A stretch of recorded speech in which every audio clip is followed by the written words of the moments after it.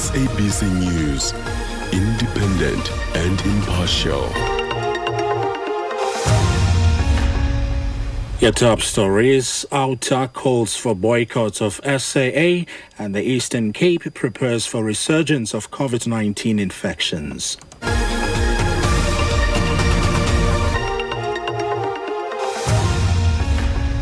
Good morning. Welcome to the news at 9. I'm Siseko Kondile.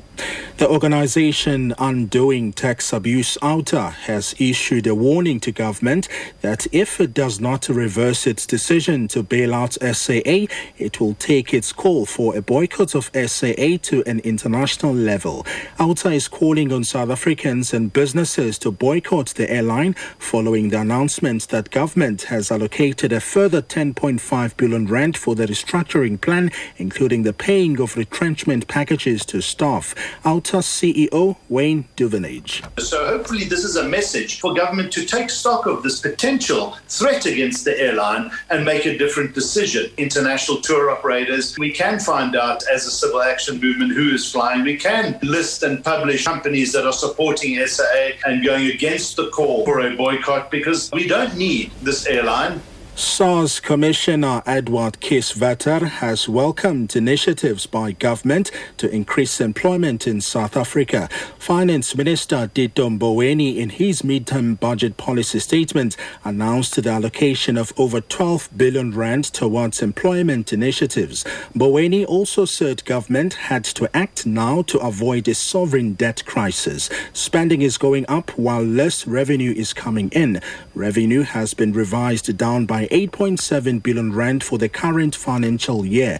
Kisvetter has expressed concern over declining revenue collection and compliance, as this is a key aspect in enabling government to implement strategies to revive the economy. To ensure the fiscal framework remains within the levels that he is planning, we would have to find an additional 40 billion of taxes. We know that compliance levels in South Africa has declined progressively over a number of years. The employment base is significantly smaller, and therefore growing the employment base is an important part of expanding the tax base.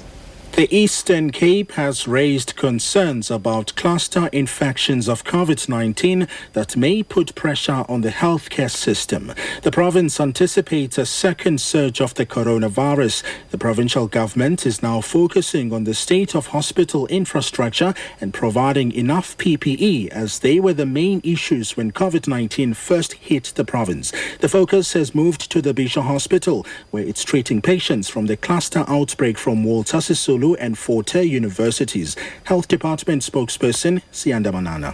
The Eastern Cape Department of Health is very much prepared for the impending second wave of COVID-19.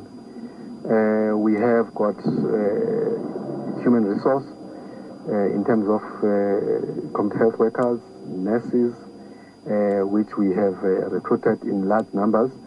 And they are deployed in our institutions to be able to look after patients. Meanwhile, humanitarian organization The Gift of the Givers has donated 100 beds, 30 high nasal oxygen machines and supplementary PPE at the Bisho Hospital. Gift of the Givers coordinator Corinne Conradi. Due to this donation, the hospital was able to open their COVID-19 wards. At this moment, they have about plus minus 50 patients. And if it wasn't for the donations from Gift of the Givers as a partnership with Bisho Hospital, this would never have been possible. A 40-year-old suspected cash-in-transit robber who has been on the run for a year was arrested in Centurion, Pretoria on Tuesday. Mpo Modise appeared in the Libode Magistrates Court yesterday after he was arrested in a joint operation by Gauteng Tracing Team and Pretoria Crime Intelligence. Modise and 3 other suspects were allegedly involved in a 2018 cash-in-transit robbery in the Eastern Cape. Following their arrest, they were released on bail. Modise failed to attend further court proceedings and a warrant of arrest was issued. He will appear in court again on the 2nd of November in Libode. A recap of the top story. The organization Undoing Tax Abuse, OUTA, has issued a warning to governments that if it does not reverse its decision to bail out SAA, it will take its call for a boycott of SAA to an international level.